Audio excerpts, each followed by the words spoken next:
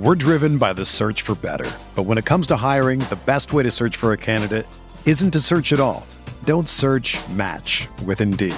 Indeed is your matching and hiring platform with over 350 million global monthly visitors, according to Indeed data, and a matching engine that helps you find quality candidates fast. Ditch the busy work. Use Indeed for scheduling, screening, and messaging so you can connect with candidates faster. Leveraging over 140 million qualifications and preferences every day, Indeed's matching engine is constantly learning from your preferences, so the more you use Indeed, the better it gets. Join more than 3.5 million businesses worldwide that use Indeed to hire great talent fast. And listeners of this show will get a $75 sponsored job credit to get your jobs more visibility at Indeed.com/Blue Wire. Just go to Indeed.com/Blue Wire right now and support our show by saying that you heard about Indeed on this podcast. That's Indeed.com/Blue Wire. Terms and conditions apply. Need to hire? You need Indeed. Of 68 After Dark, After Hours on this Friday night. Coach Matt McCall in the house, Randolph Childress drinking his San Pellegrino because he's classy like that, folks. I'm Megan McEwen, and welcome on in, guys. Not a ton of games necessarily tonight, but still some good ones.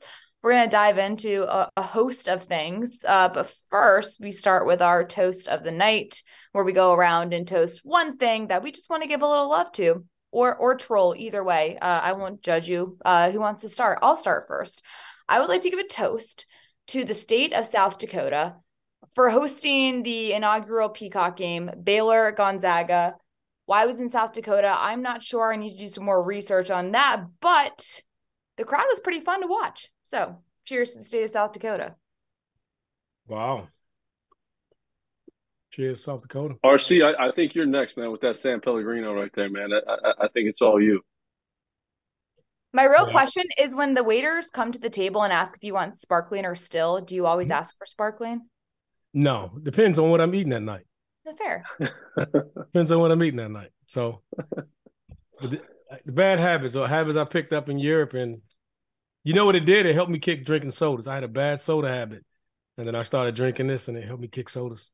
There we go. That's actually that's a true statement for me too. I still drink the Diet Dr. Pepper, but it's helped. It's lessened them. Let's say that. There you go.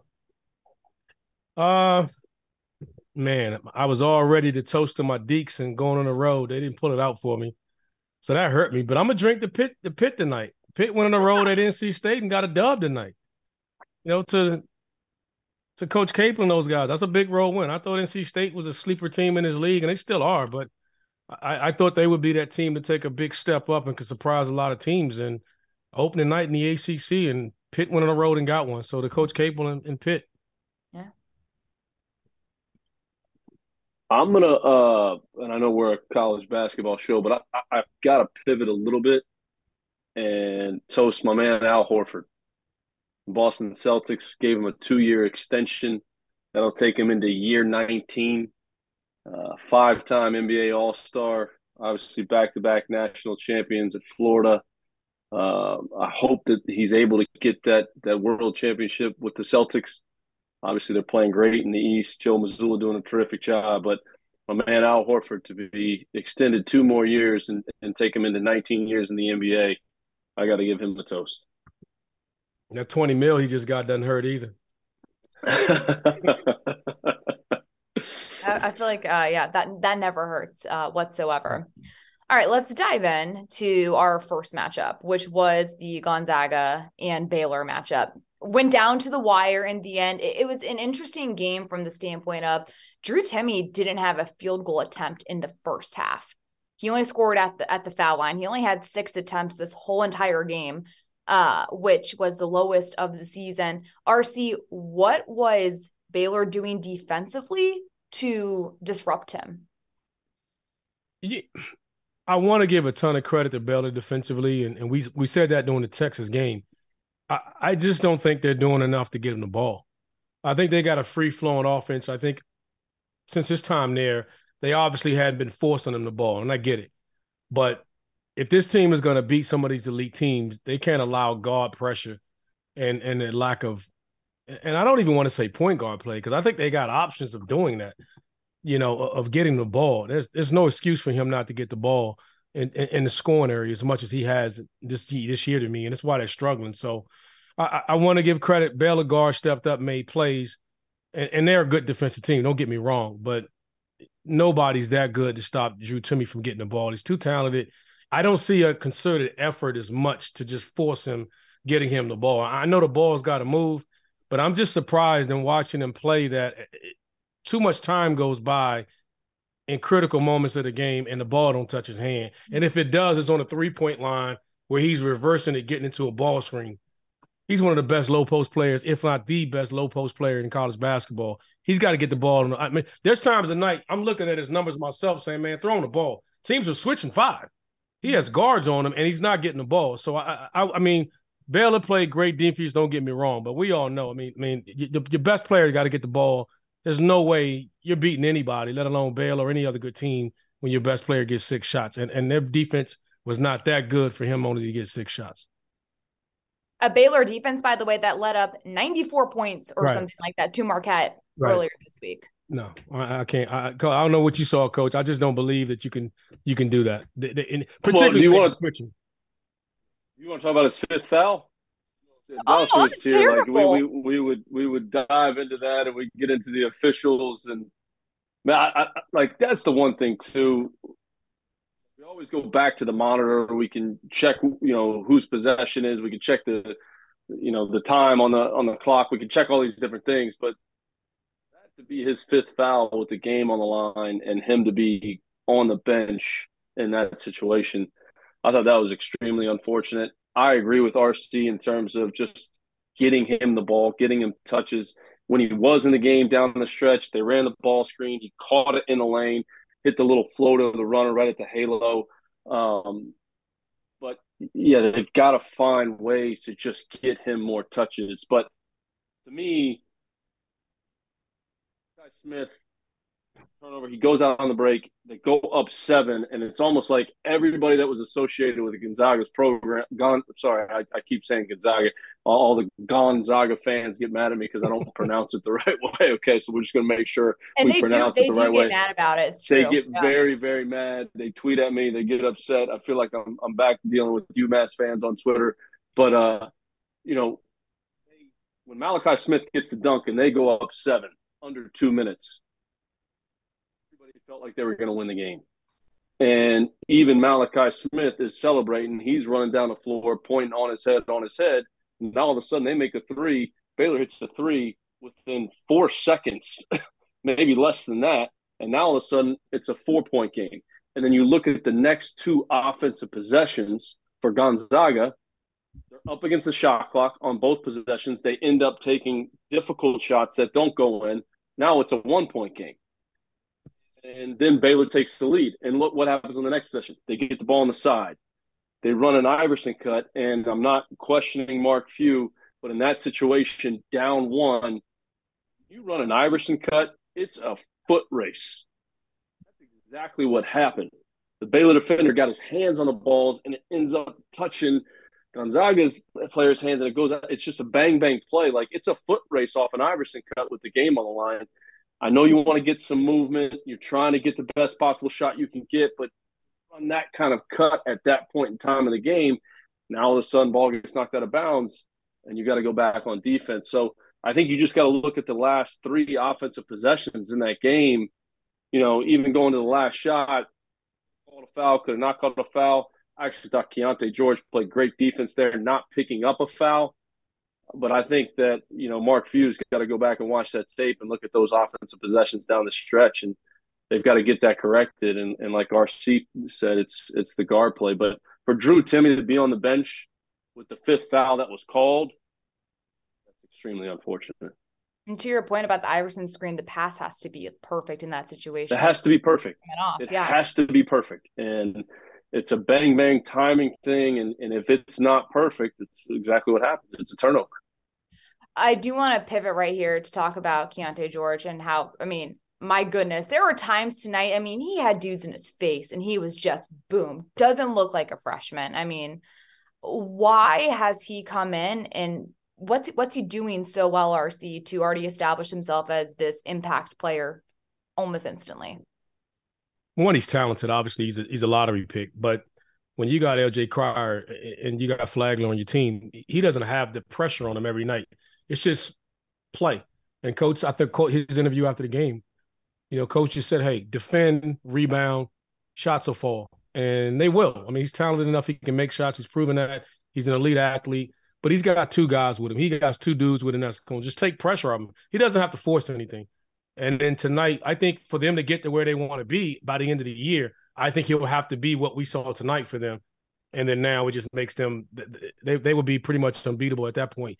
And I'm not saying he's got to go for 20 every night, but he has that type of ability, scoring inside. But if he's defending and making plays, I thought he was just as good on the defensive end tonight as he was on the offensive end. Mm-hmm. He got a lot of deflections, a lot of hands.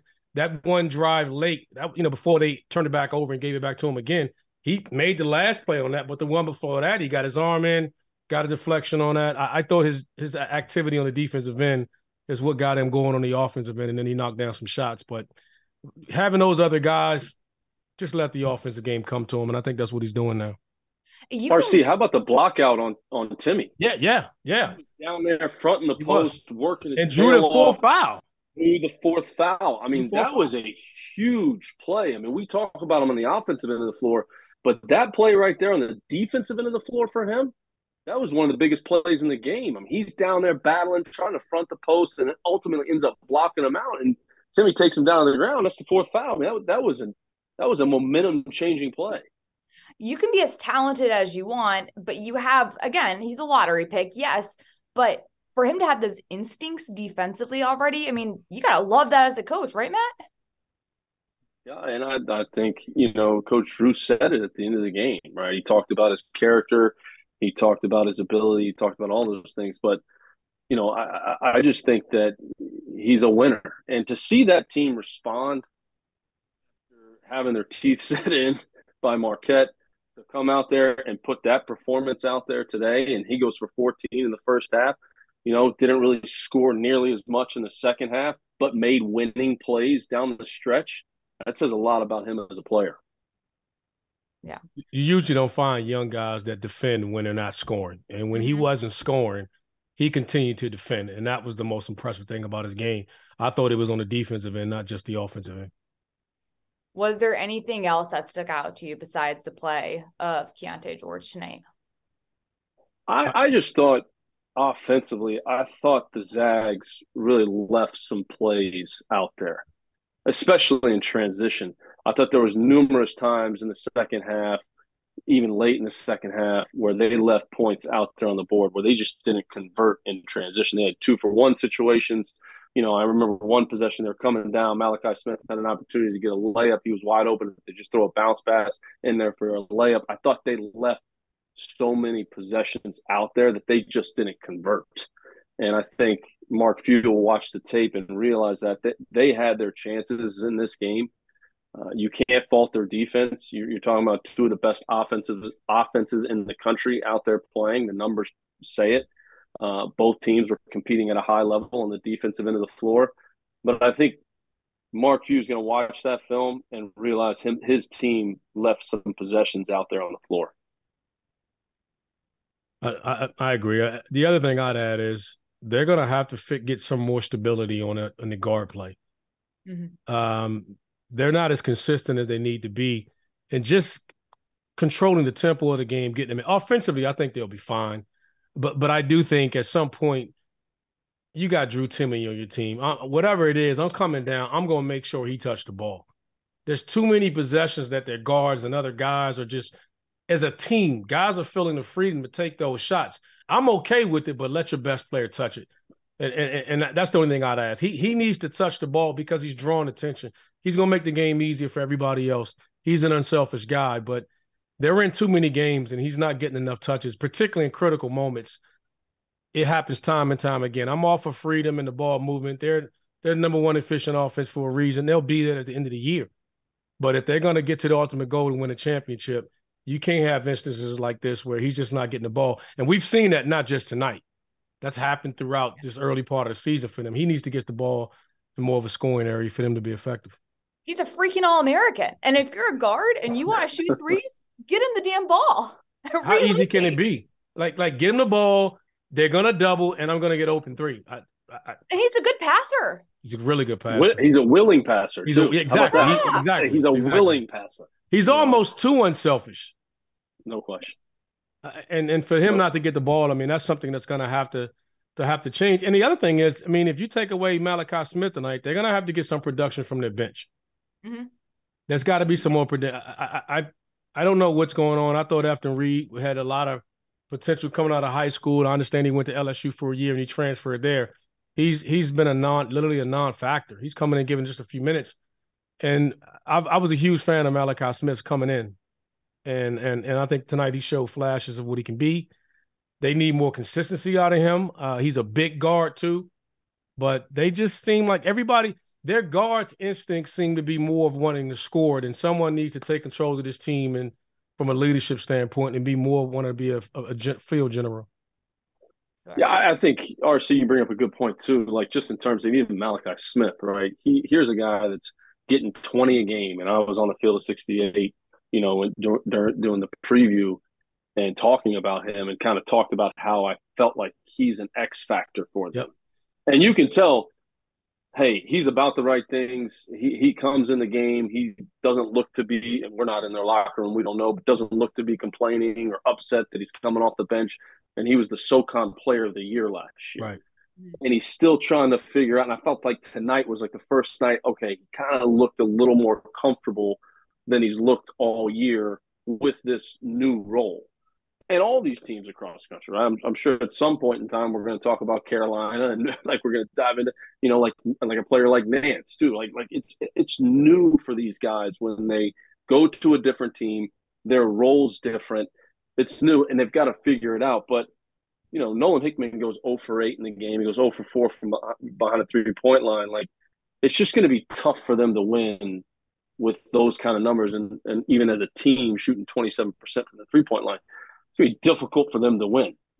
And you can't fault their defense tonight because they defended, and they defended at a high level. But, I just, again, I know I'm reiterating my point. I felt like they just left some possessions out there on the floor that I know Mark Few wishes he had back. When you learn in November, so you correct it. So when March comes around, you got it in check and ready to rock. Well, has anybody played as hard a schedule as they played? Michigan State, maybe? Maybe. And they still have Alabama, right? And they've got next game is Kent State, then they play Washington, Northern Illinois, and then Alabama in the CM Newton Classic. So they still have another high level game before they get into their conference. I mean, that's what a schedule. Credit Mark Few for scheduling it. You have to, right? Moving now, we talked about, Malachi Smith, and you're really kind of seeing, especially this year, the power of the portal and how this is all shaking out. And you look at this Maryland team who just came up with a huge win over Illinois at home, which it's so great to see the Comcast Center rocking out with the Xfinity Center. Got to keep up with the branding, Megan. But that being said, like you think about those early Gary Williams teams in the early 2000s that went to the Final Four and won national championships. Like this is kind of the atmosphere that's back at Maryland. So it's fun to see on television, looks fantastic. But this Maryland team, Kevin Willard went to the portal and he had a lot of success. Now you're seeing that play out. Maryland's undefeated right now on the season. RC, starting with you, what are you seeing from the Terps right now that's allowing them to have this success? Balance. They got dudes. I mean, Jameer Young was one of the more underrated guards in Charlotte. When he played for Charlotte, you just didn't know him, but everybody knew the talent. We played against those guys. He beat us a couple years back, so I knew he was a baller. So he's from the area. I knew him going back home. He was going to show up and show out, and I think they're going to be a problem going forward. I mean, they got enough guys from Reese inside, Julian Reese inside. They just got, Ian Martinez. They got guys. They got different guys, the shot makers. They got balance. They don't have enough. I think the only thing that concerns me with them is just size, backup center-wise and backup bigs. They don't have a lot of depth in their bigs. But everything else, I think they got enough depth to do it, and they're going to defend. They change defenses. They defend. They pressure you. They keep you off balance, and that's enough. And that's all they're going to need. Again, the only thing is Reese got to stay out of foul trouble for them long term. But as far as just getting there, and just building the program back, I'm from that area. I'm a big fan of Maryland's program. I mean, with Georgetown struggling the way it is, go Terps. I mean, you got to be supportive of them, and it's happening quickly. I mean, from where this was a year ago to where it is now, they had talent a year ago, but I mean, this team is top 25 and rising right now. And fun fact, by the way, Matt, RC and I went to the same high school. We did. Wow. Hill, go Huskies. Did not know that. We did. Okay. Fun fact for you. Hey, she's a little younger than me. If you didn't notice, I just want to throw that out there too. Just a few years. I don't know. His jersey, is your jersey retired there yet? Because it should be. You know what? We talked about that. They came down this year, and because it's a new school and they moved to school, so they're retiring Dennis Scott's jersey during this year. Oh yeah, so we spoke about that. So I'm gonna try to maybe go back for that, and we'll eventually get back and see if we can get it done. Look at that. Anyways, interjecting just to give you that fun fact. Well, hold on. Wait a second. If we put the three of you on the floor for a 3-point shooting contest, Dennis Scott, RCU, Megan, who's winning? Oof. I mean, do we get warm-up shots? Like, I don't even know the last time. Yeah, you can get loose. You can do whatever you need. Oof. Absolutely. I think I would pay to see that. Oof. I mean, we're gonna have to charge for admission, obviously. Yeah, that's gonna be tough. Those are some good ones. That's tough. Yeah, that's gonna be tough. I can't brag on that one. I wouldn't jump out there and say that's gonna be easy at all. You know what's so funny too? Like, even when I go to shoot now, like, I'm not nearly as strong as I used to be, and I'm like, damn, like, that's an air ball. Not an air ball, but you know what I'm saying. Anyways, back to getting on track with this, Matt. Maryland. What have you seen from this team? And I mean, Kevin Willard's come in, and off the bat, I mean, no one was talking about Maryland in the preseason. And what did I say the other night on the field of 68? You said a lot of things. I said a lot of things, but I said, are Purdue and the two best teams in the Big Ten? You did say that. You can make the argument. I think Indiana's terrific. I know we're going to get into our top 5 Big Ten teams later on in this show, but Kevin Willard knows how to build a program. He knows what goes into winning. He did it at Seton Hall year in and year out. He had success. He was able to grow and develop as a coach, as a head coach, and see that program through different stages. And everything that he learned at Seton Hall, the good, the bad, he has put into the program at Maryland in year one and was completely prepared to take over a program like that. And that's why they're having success. They play hard, they defend, they took the right transfers. Jameer Young is absolutely outstanding. The plays that he made down the stretch in this game won them the game. I don't think there's very many teams that are going to finish ahead of them in the Big Ten. I'm not saying I'm picking them to win. I think Purdue's terrific. I think Indiana's terrific. But Coach Willard was prepared for that job because of the experiences he went through at Seton Hall. He was able to grow. He was able to develop. And when the opportunity came to take over a historic program like Maryland, he was ready for it. And that's why they're having success. I really like too. Maryland started out and we saw a zone early on in this game, and it was able to slow down Illinois a little bit. And then, switched it up and kind of threw a couple of different looks at them. But I was just impressed from a defensive standpoint, how they were able to stay consistent, because this Illinois team is fantastic from a scoring standpoint. Matthew Meyer was pretty ineffective tonight, got into some foul trouble, got frustrated. But make no mistake, this is an Illinois team that is very capable of scoring at a high clip. Coleman Hawkins was coming off a game where he had a triple-double. So for this Illinois team, I mean, playing on the road in conference play is always incredibly tough. So I don't think there's anything to worry about with this Illinois team. But what do you guys think? I got no worries about them. I think the biggest thing that concerns me with them is they're going to be better. They're a team I wouldn't want to play come February. Because they got young guards, and as those guards, these are the games. This is these guards' first experience, because they've been in all these neutral site events and everything else. They've been home for these bye games. Now they're getting in a conference play. They hadn't played in an arena in an environment like that. So to see Epps and to see Clark and these guys, I think come February with the talent that they have, I just even danger inside. They got freshmen that got the guys or young guys that's going to be so much better come February because of the battles that they're getting in right now. And with the talent around them, leadership of Shannon, they'll be right there at the end. And they just can't fall behind. They don't want to give up games early, but they'll be right there in the deciding factor of the Big Ten when it's all said and done. Yeah, I mean, I completely agree with RC on that point. I mean, what an environment that was tonight. And for them, that's their first road game. Yeah. And get a taste and a feel for what that was like. I mean, that's a difficult thing for them to walk into. But, obviously Terrence Shannon is absolutely outstanding. Those young guards, they just need to grow up, continue to get better and develop. Coach Underwood, I know will allow them to do that. But what an environment for them to have their first true road game. And that place I was actually at the very first game ever played in there. I was a student manager at the University of Florida. Student manager at the University of Florida. I think it was Steve Blake's senior year, I believe. And we went in there, and Anthony Roberson was a freshman. Matt Bonner, Brett Nelson were seniors. David Lee was a sophomore. No, Juan was gone. Juan was gone. It was the year after the national championship. Okay. It was the year after the very first game ever played. I was a student manager in that building. We actually won the game. As crazy as that is, the first game ever played in there. But I mean, just to see the excitement and, back in that building in Maryland basketball. And again, what Coach Willard's doing, man, it's great for all of college basketball. Megan, you'll get this. I still call it a Coalfield house. So that tells you how far back I go with that one. No, that's it.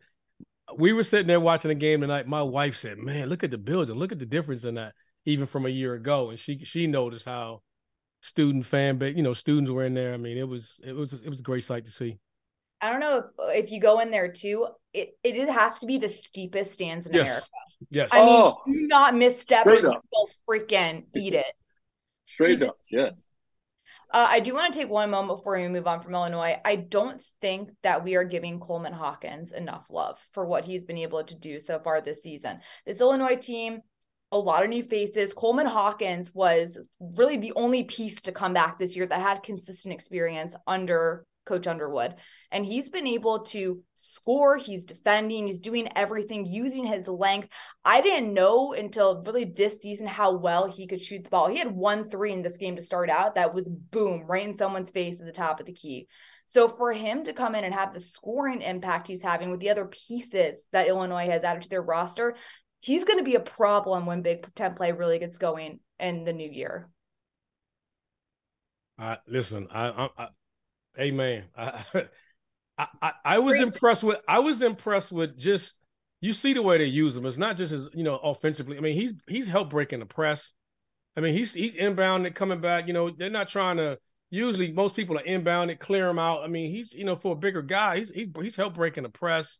He's obviously stretching the defense, knocking down shots. He's switching defensively. I like the way he's playing. I mean, anytime you get guys with that size that can stretch the floor and versatility wise, I mean, he's another reason why I said I'm not worried about Illinois. I just think they'll be there in the end. They just need some experience, go through some battles like this. Obviously, being in the Big Ten, they'll be tested, but he's a big reason why I'm kind of like, I don't need to waste my time talking about them. I think they got all the boxes other than backcourt experience. Yeah, I mean, you look at the numbers from the game tonight too. They shot 5 for 20 from the 3-point line, and they only shot 8 free throws. Like, just think if they made 2 more threes and shot 4 more free throws, they win the game.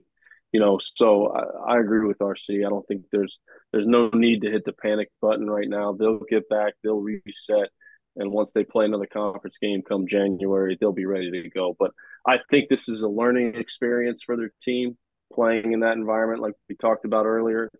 Yeah, I think it's only going to help them moving forward, and you'll see them compete for a Big Ten championship, no question. I'm excited about this Maryland team too, though. I mean, this tonight, like, it had that, I know Robbie Hummel, our pal, was doing the game, and he was saying how it had that March feel to it. And it kind of did, like, that level of competition. Illinois kept making it a 1-possession game at the end, but overall, very excited about the Big Ten. Got to give a little shout out to that conference. All right, other games tonight. Clemson blew out Wake Forest. Sorry, RC. What was your biggest takeaway about this Wake Forest team? They had a huge win over Wisconsin earlier this week. Was it a little bit of a hangover? You know what? I don't know. I mean, to be honest, you don't know what this team is going to be because they haven't played anybody prior to this. Mm-hmm. So the Wisconsin, the Big East, Big Ten Challenge, Wisconsin was a big road win. And then they go on the road to Clemson. And then conference play is tough. I mean, listen, there's certain teams you play. Clemson is as physical a team as you're going to find in college basketball. Coach Brunell does a great job. I know people are they on him in a sense. They want more from that program, but he's a great coach. And I've always had a tremendous amount of respect for him. He is a physical coach. His team, he's one of the best defensive coaches around. And that's a tough place to go. And that's not a bad loss because there's a lot of teams that are going to go in there and come out of the Coliseum with some L's down in Clemson. So I wouldn't worry about that at all. You know what? I know we did our toast of the night earlier, but I think Coach Brunell deserves a toast. Hey, because like year in and year out, like he's always on someone's hot seat list, yeah. right? Yeah. Like he's always on the hot seat, and he always finds a way. Like that's a hard thing to deal with. And when rumors surrounding your program and the coach that he's going to get fired or this, that, and the other, and then your staff starts to think it, or your players, or it seeps into your locker room, and he blocks it out every year. And he goes out every single year. He blocks that noise out, and his team just goes out there and competes, and they play really, really hard. And is he in the NCAA tournament every year? No. Is he on the bubble some years? Yes. Is he in there some years? Yes. Is he in the NIT some years? Yeah. But like for him and his whole program to be able to block that stuff out and go out and compete and play at a high level, man, I toast him. I mean, tonight's performance, you got to give him a tremendous amount of credit. I think when you look at Wake Forest, obviously Coach Forbes has had tremendous success taking transfers, even going back to ETSU, his days there. Right. And Appleby was, like it is, didn't do a ton at Florida, right? He had some good games, but he lacked that consistency, and he was playing at a high level going into this game, and he really struggled tonight. I think he was 3 for 13 from the field. Yeah. So I'm with RC. I'm not worried about Wake. I think Coach Forbes will figure that out. I think, obviously they need Appleby to play better in conference, and he had been playing terrific up to this point. But, man, credit Brad Brunell, man. Like, just every year he's able to block it out, and his team goes out there and competes. They're 7-2, and he was on somebody's hot seat list, right? And, man, those guys, what a win for them. Congrats to him. To your point, and I'd love to hear what both of you think about just the landscape of college basketball in general. Like, it is so rare right now that you don't have a portal kid on your roster who's coming in and having to play. How difficult is it to have to adjust to that really on the fly? This has happened over the last 2 or 3 years, but as coaches, how important is it you got to get on these guys quick, but also like you have to make sure they're a right fit for you. A lot of times, a lot of times you won't even know that till you get the kid.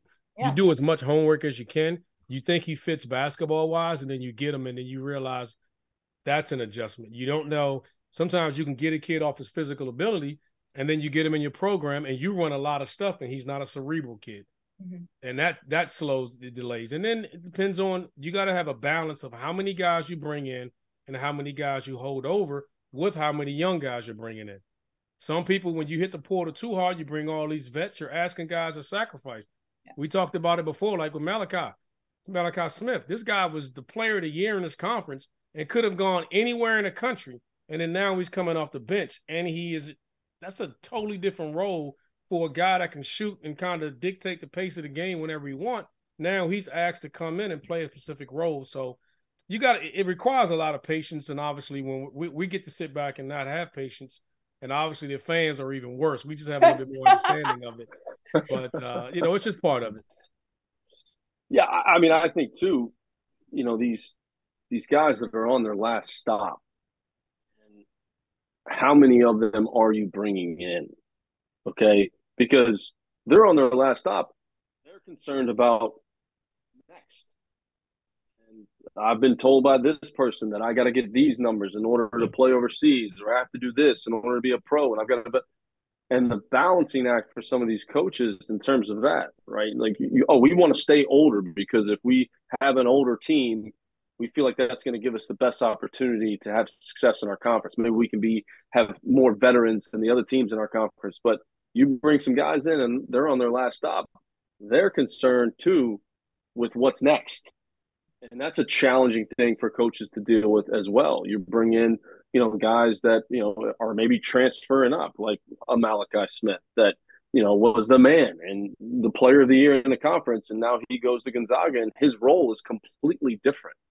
You can kind of equate it almost to like G League in the NBA, right? You got a guy in the G League that's cooking and he's averaging 25 a game.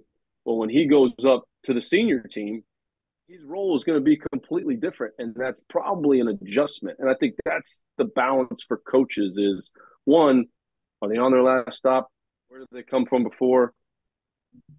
Were they a part of a winning team? Were they a part of a team where maybe the coach got fired? And trying to balance that and mesh that with players in a short amount of time. That's why I think there's so much parity right now. Mm-hmm. Like, I think there's some really good teams. I think that we can identify, a top 10. But I think you see so much parity because even the best coaches in the country are trying to figure it out. And they're trying to mesh their groups together. It's going to take some time. And, I think that's the world and the landscape of college basketball right now. Which is a good problem to have. I mean, for us as fans, we love parity. Oh, it's great. How impressed were you with Pitt tonight and what they did going into NC State, who, by the way, was really good this year and winning in that environment? I would say this. Yeah, I mean, say what you want about Jeff. Jeff's another one of those guys we talked about. People are talking about hot seat guys. But if you watched him play, them kids play hard for him. And what's the most shocking thing about what they're doing is you're talking about John Hughley was getting all ACC consideration. And he's been injured. To his credit, he's been injured. But they haven't got a lot of success from him. Even tonight, he didn't score a ton of points. I don't even think he scored 6 or 8 points tonight. And they went in and got a road win from an NC State team that many had coming into this game that they thought was, like I said, outside of preseason, you thought they were going to be the team that took a step that you can say, all right, if there's a team that could jump up in the top 3 or 4 or 5, you're thinking NC State was that team. And anytime you go in the conference and get a road win, that's a big win for Pitt. I mean, that's they got healthy guys. They went out in the portal. They got a bunch of guys back. And again, went out, revamped this roster, revamped the roster from the portal and got guys in there that they're buying in and they're playing well. They're switching everything. They're disruptive defensively. They're playing hard. They're going to be a tough out.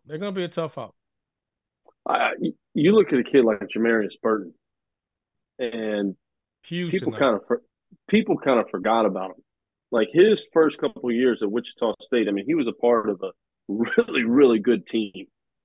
An NCAA tournament team. He was a huge piece. I mean, he went in there as a freshman and played 24 minutes a game on one of the better teams in the country. He transfers to Texas Tech. He didn't put up the numbers that he had at Wichita State, an adjustment, moving leagues, whatever it is. And, man, he was outstanding tonight. And he's a high-character kid. He comes from a great family. I recruited him when I was at UMass, and I just remember walking into his house, and one of the only recruits I've ever walked into his house, and he had the schools that were recruiting him up on a board, and he had notes underneath him and things that he was so serious about the recruiting process and asked the right questions, and you just knew, man, this guy, he's about the right things. And got up to a great start at Wichita State. Obviously, they went through a coaching change and, a lot of things transpired there. But, he's a winner and he's a high-character guy. And to see him go out there and perform like that, man, credit to him. I mean, I'm happy for him because he's one of those players that you really, really root for.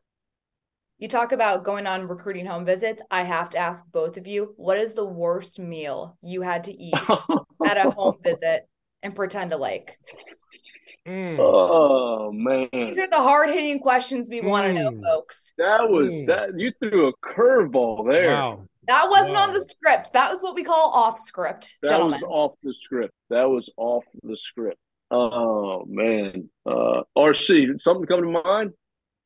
I I know the kid in the family, so I can't say who in particular, but we didn't, when we went in, we didn't eat it. We didn't eat usually, on a home visit. I would say probably the most uncomfortable thing I had was you go in one time and I was like, hey, somebody offered me, hey, I know you're from the South. Would you like some sweet tea or something? I'm like, yeah. And it was like no What? sugar, like the nastiest thing. And I'm sitting there. It was like, you pour it and it was just like, but eating wise, I don't think I don't know if I've ever went over anyone's house and actually went in their house and had dinner for that. Usually I'm used to officials and we're taking them out or Sure. unofficial somewhere like that. But I can't remember ever going to someone's house and necessarily eating. Can I say a positive one? Sure. So when I was in Chattanooga, Crutcher signed with us, who ended up being an outstanding player for Dayton. And every single time we would go to his house for home visits, his mom would make sure, Sheila Crutcher, that we always had Ching's Wings. And if you're ever in Memphis, you have to go to Ching's Wings. It's the best chicken wings you've ever had. So every single time we would go see Jalen, she would make sure that they had Ching's Wings. And the only reason I knew about Ching's before that was because of Chris Chioza at Florida. So I'm going to give Ching's Wings a shout out on the field of 68 tonight. I mean, if you're ever in Ching's Memphis, Wings. but Ching's Wings Ching's in Wings. Memphis. Best wings you've ever had. I mean, people had no idea they would also be getting a food critic tutorial as well on all the things. We cover every subject here on the Field of 68 After Dark. Hey, we've got a game we're about to play now. It's called Buy, Sell, Hold. And we're going to name some teams.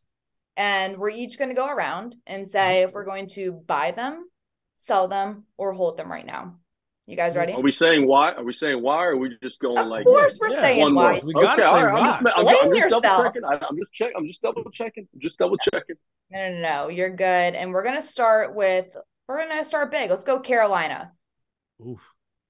And let's go RC first. Okay. I feel like we need Monopoly money for this.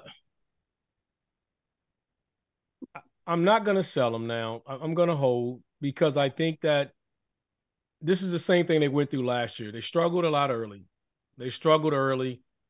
And it's Carolina. So the outside noise and the distractions are everything the same. I actually have them Sunday at Virginia Tech. That place will be rocking. I mean, people don't understand how that building will get. And it's another thing too. A team has been away, team traveling out west. Then they got to go to, to Indiana and play at Indiana. And then they got to go to play Tech. Geographically, they're all over the place. And that's a lot for any team. I'd be shocked, and I haven't talked to those guys yet. I'd be curious to find out how much time they've actually been home in the last probably 2 weeks. So I'm not going to jump ship on them, but is there cause for concern? Yes. With that backcourt playing as poorly as it is, yes. So, I mean, I know we're going to get the others, but so I'm going to hold on right now. To play devil's advocate to that, by the way, Purdue went out to Portland, played in the Phil Knight Legacy, won it, then had to fly from Portland, 3 time zones, Florida State. True. Just to play devil's struggled. They struggled. They struggled. And Megan, I said this. It's funny. I said this, and I actually tweeted this. I said, I wanted all the teams that went to Maui. We should look at their game right after Maui, and even the teams that went west. If Florida State was having a traditional Florida State year, they beat the brakes off Purdue because Purdue is sluggish as ever, and it's understandably so. And I think a lot of times seeing that, and I just it's funny. You if you haven't been to Maui, it's a great trip, but when you get out there, man, you get out there so early. That's a long time, and then to come home. Most of the teams don't even come back home. You come right out of that MTE. And then you got to go right to a Big Ten ACC challenge and go play somebody like Indiana at their place. Like, are you kidding me? It's tough, but you're right. That's why Purdue is probably the number 1 team in the country with what they've done. That's really impressive. They've had as good a start to the season as anybody in college basketball. But it's I don't want to make an excuse for Carolina, but they're going to get, at some point they're going to have to show up. Matt? Yeah, back to RC's point too. Who did Arkansas play after Maui?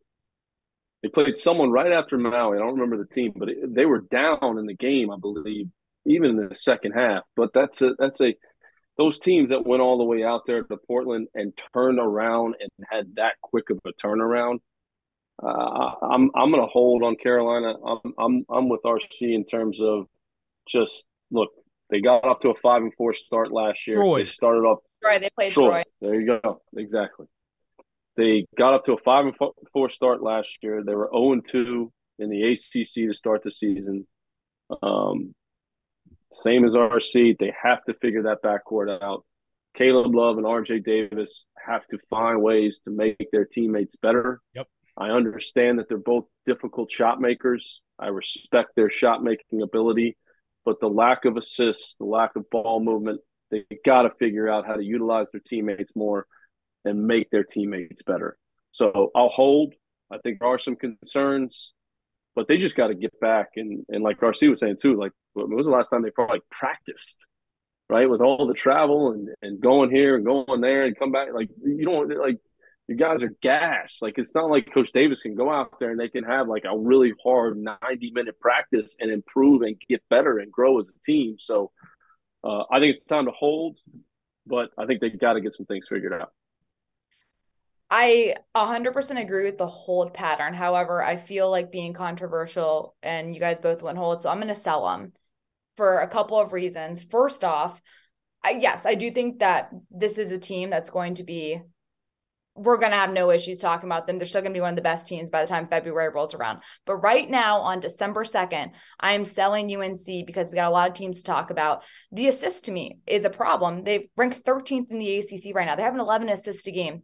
They also don't have that depth. Like, they're going 6 deep right now. And to me, that's concerning when you go through the longevity of a season. Can you be successful only playing 6, maybe 7 players consistently, big minutes wise? So for me, I'd sell and get him off my plate. Moving on to the next team,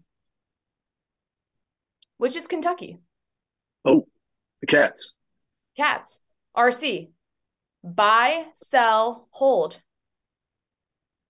I'm selling. Okay. And I'll say this because I'm not saying that they're not going to be a tournament team. It's like Carolina. You're talking about. I agree with you now. We both think that we know Kentucky and Carolina will be tournament teams. But there's a level of expectation for Kentucky because of the way the season has ended.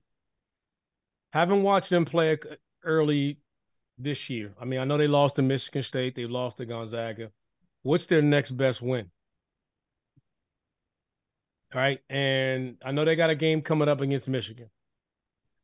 I don't think the pieces fit as well as they have in years past, and I don't know if they're going to change. I don't think the guys that they had – with Oscar Tshiebwe inside, I don't think there's enough perimeter shooting around him. I think they got guys that can make shots, but I'm not fearful of any of those guys outside of Frederick beating me from outside the three-point line. The rest of those guys, I'm scouting them, keep them in front, late contest. If they make them, great. If not, so I just don't think, and they're not as elite defensively as they need to be for the way that they're playing right now. I'm going to sell the Wildcats. I just don't know how they fix it. Their best players are all trying to get in the paint. There's not enough room in the area for everybody. I just don't see how it's going to work for them to get to the goals that they want. I don't see it.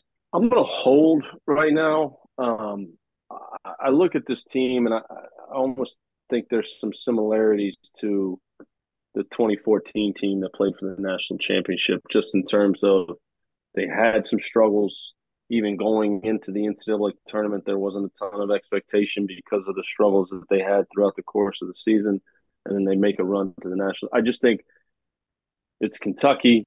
It's the toughest place to play in the SEC. Other SEC fans may disagree with me, but that's the truth. It's when you're in there and they go on a run, it's an extra 4 to 6 points per game. I think Cal's teams always kind of struggles at times early in the year and trying to figure out roles in different places and how to utilize guys.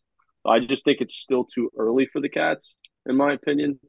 So I'm going to hold because I think a lot of times his teams tend to peak in league play and always somehow end up competing for an SEC championship. I know there's other teams in the SEC that are outstanding. Auburn, Tennessee, Alabama. So it's interesting to see how that plays out. But I just think it's a little too early to tell with the Cats. So I'm going to hit pause on them for now. Which year did you say with them? Which team was that? The championship team? No, 2014. Oh, 14. Okay. I'm with you, Matt. I'm going to hold as well, only because they haven't had a bad loss. 2 losses are to Michigan State and Gonzaga. And they have one of the best players in the country in Oscar Tshiebwe. He's still averaging a double-double, 14 points, 13 boards. Early, time to get everything figured out. But I could see you guys going either way on that as well. Michigan, however, how we going here, RC? Ooh. Again, I'm a hold right now. I Okay. mean, again, they're another team that I would say, I'll say this one last thing about Kentucky, about the difference in that team, though, Matt. That team had a lot of pros on it. They had a lot of pros. They had a lot of pros on that 2014 team that I don't know if this team has as many NBA players that team. But Michigan, I'm gonna hold on them right now. I just, when you got a dominant big like Hunter Dickinson, you always got a chance. But again, if I ask you guys again, what's their best win right now? It's probably Pitt. Like Pitt may be their best win. After tonight, even. I mean, and that's why I'm saying it. Like after tonight, their best win is Pitt. I mean, they've lost to Arizona and Virginia, which again, I mean, Arizona State and Virginia. So those aren't, bad teams to lose that per se. But we're gonna find out more about them in the coming weeks. So I'm gonna hold on them right now.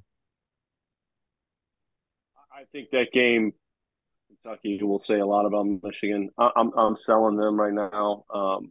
I watched them on film versus Eastern Michigan. I had the Eastern Michigan FIU game the other night. The shot making in Imani Bates' debut for Eastern Michigan versus Michigan. Noah Farrakhan. I mean, those guys were outstanding in the game and basically took Michigan down to the wire. And going into the game the other night versus FIU, Michigan was 1-6 on the year, or Eastern Michigan was 1-6 on the year, and they took Michigan nose to nose the entire game. So I'm selling them. I know Hunter Dickinson's terrific. I just look at the other teams in the Big Ten, and I just think that there's 4 or 5 teams that are better than them right now. I'm also selling right now. Hunter Dickinson can't do it all himself, and that guard play for Michigan's been pretty inconsistent. So he can't bring it up, throw it to himself, and score. Impossible. Purdue, RC, what are we doing with the Boilers, man? I'm buying. I mean, who's had a better resume than them? This is a quick one. I don't even know why we're talking about them. Like, we might as well flip to the next thing. And just off of what you just said about from the travel that they've had and what they've done, I think they've been the most impressive team in the country for that. Just off their travel, they've obviously had some good wins with West Virginia, Gonzaga, Duke. We get all that. But to travel that far and to beat Florida State, say what you want, on their floor, they were dialed up, ready to play. Revenge game for Florida State. They handled their business, came back. They're 7-0. I don't know what do you add. I mean, they've been their resume right now has been the best. Yeah, there's nothing to say. Bye. Like Mic drop. Matt Payne, Zach Edey. What else do you want to say? Like, bye. Yeah. Like RC, you borrow money to buy. Like, let me borrow some. I'm good for it. Give it. I'm all in. I'm selling my soul for Purdue right now. Yes, I'm all in on Purdue. You again, they go out to Portland, they win the event. Yeah. Throw FSU's record out. I don't care. Leonard Hamilton is a terrific, outstanding coach. Yeah. And he's going to get his guys to play extremely hard, and that's a difficult game to come off of and play on the road after that tournament. And they won it. They found a way to win. It wasn't pretty, but not all games are going to be pretty. And the good teams find ways to win, especially on the road. Bye. What I love most about this Purdue team, again, you have Zach Edey, 7'4". In a world of positionless basketball, Purdue has had a 7-footer on its roster for the last 10 seasons. And they've been good. And they've been effective and impactful.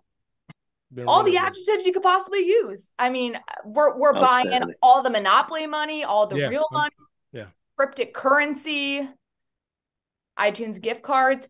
Let's go to UConn next. We buying, we selling, we holding the Huskies. And we had to include this because Rob Doster, and I'm scared of what he would do if we didn't talk about this. I wanted to not have to say this because, God, I'm so glad Rob's not on the show tonight. Thank God Rob's not listening. Here. He is so happy because and he's got a right to be happy because they're so freaking good. They're not quite as impressive as Purdue, but damn it, they're right there. I mean, they're good. That team is good. Whew. And I hate to say it, and I'm only saying this because I got to hear Rob's mouth all year long. And I ain't ready for that yet. But damn it, they're good. I mean, we say we want. If we say Purdue's one, they're two. And I'm talking throughout everybody. In my rankings, Purdue's number one team in the country. UConn's the second ranked team in the country. I don't care what the rankings are. I'm right. I mean, I think you probably got to make a case for Houston, even though they haven't played the schedule that those other teams. And that's part of it. I'm only saying it because of this schedule. No question. I mean, this is Alabama, Iowa State, just beat Oklahoma State. I mean, I'm with RC. You got to buy. Like I said on the field of 68 the other night too, watching Coach Hurley on the sidelines in years past at UConn, I've always felt like he's tried to will his team to play hard. He's got a calm demeanor almost on there. Like he knows they're good. Yes, he does. And his team is playing with that swagger. And that is a dangerous thing for the rest of the Big East. And buy high. Like I'm all in on the Huskies.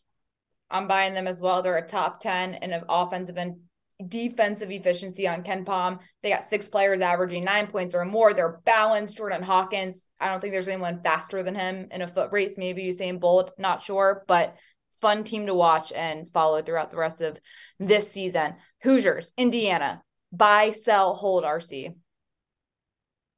I'll buy. I want to see them get away from home. I want to see how this team responds on the road. But I'm still buying. I'm still high on them. They're going to be good. I was just impressed with them defensively against UNC. UNC is still talented, and I thought physically they whooped up on UNC. The travel, we can get all that. We talked about all that. They've been on the road, but they punched UNC in the mouth, and I thought they were the more physical team. And let's see if they can continue to carry that on the road. I like their guard play. Xavier Johnson was always an elite, could be elite defender. I think now he's doing it in longer stretches, picking and choosing the shots. He's not taking bad shots. I'm a big fan of theirs. We know obviously Trace Davis inside, but big fan. I'm buying. Yeah, I'm buying too. I want to credit Coach Woodson too, right? The transition that he's made from the NBA to college. You can tell the relationship that he's built with Jackson Davis. I think that's impressive to see. A lot of times you see these quote unquote NBA coaches struggle when they come to college. You can see just the investment that he's made in that program and with those players. And I think it's impressive. So I credit him and I'm buying Hoosiers right now. I'm just going to be controversial and hold on them as well, simply because, yes, they beat UNC at home, but UNC is not, we've all agreed, not nearly as good as they're going to be by the end of the season. They haven't played anybody really other than the Tar Heels. Their next best win is probably Xavier. Xavier's the next best win. Yeah. Fair. That's fair. They play Rutgers tomorrow. We're going to learn a lot about that game. Indiana, top in the Big Ten in scoring offense. Rutgers, top in the Big Ten in scoring defense. Right. I want to see a little more from Trace Jackson Davis. He still hasn't proved to me that he can shoot consistently from 15 feet. And I just think that this team hasn't been challenged enough quite yet for me to give all my money like Purdue has caused me to give all my money and buy. Yeah. They got Arizona and Kansas coming up too, so we're going to learn a lot about them. Those are going to be good, good measuring sticks. Yeah. All right, last team, St. John's. I just want them to be good. I'm just gonna be honest with you guys. This is one of those. I'm buying with my heart. I'm jumping out there. I'm buying with my heart. I want the Johnnies just to be good. I will say this. I like the team. I'm not saying they're gonna win the Big East or anything like that. I do think they're gonna make a major jump, and they're gonna be really, really competitive and one of the top teams in that league. So, and for that aspect, I'm buying. I think they'll get to the tournament. And if that's what we're talking about, then I'm buying. I think they can do that. I think they got talent. If Soriano, they got 5 guys averaging double figures right now. With Jones leading them with 16 down to Alexander averaging 10. And Corbello's been solid.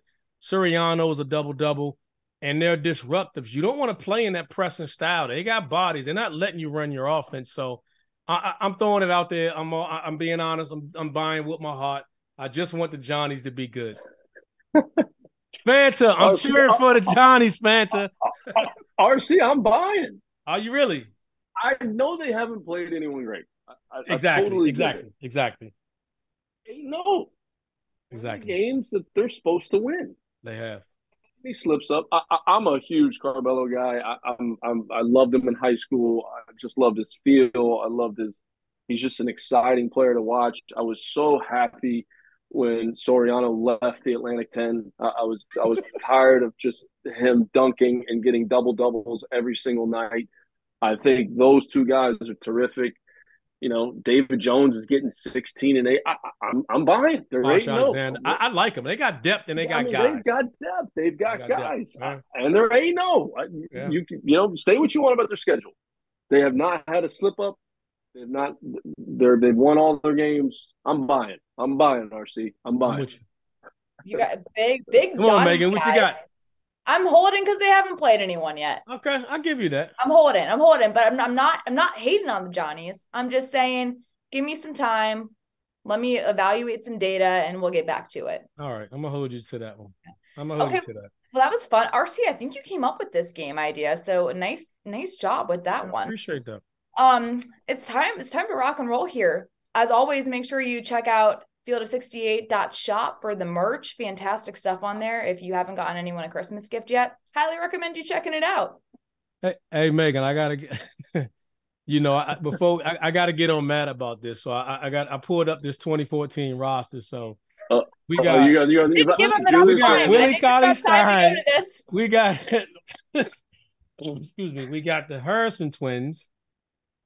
Oh, by the way, they got this guy named Devin Booker on the roster. Tyler Hughes. He wasn't there. He wasn't there in 13-14. You were looking at the wrong team. I'm looking at the front. 13-14. Oh, he was there 14-15. He's there 14-15. Come on, he came off the bench. He still gives Cal a hard time for coming off the bench. Now that team was outstanding. Yeah, I was getting ready to say, we're comparing that to this too? Yeah. I saw him go to his computer. His face got close to I was looking like he was looking. Like, wait a minute. Like, what Booker and stuff? Like 12. I think they went 12-6 in the SEC. But that team still had, if I'm not mistaken, that team had Julius Randle then. Julius Randle. Okay. Cauley-Stein was on that team. Okay, and the Harrison twins was there. And the Harrison twins. I don't think they got – Dakar Johnson was on that team too. They had a bunch of – Dakar was on that team.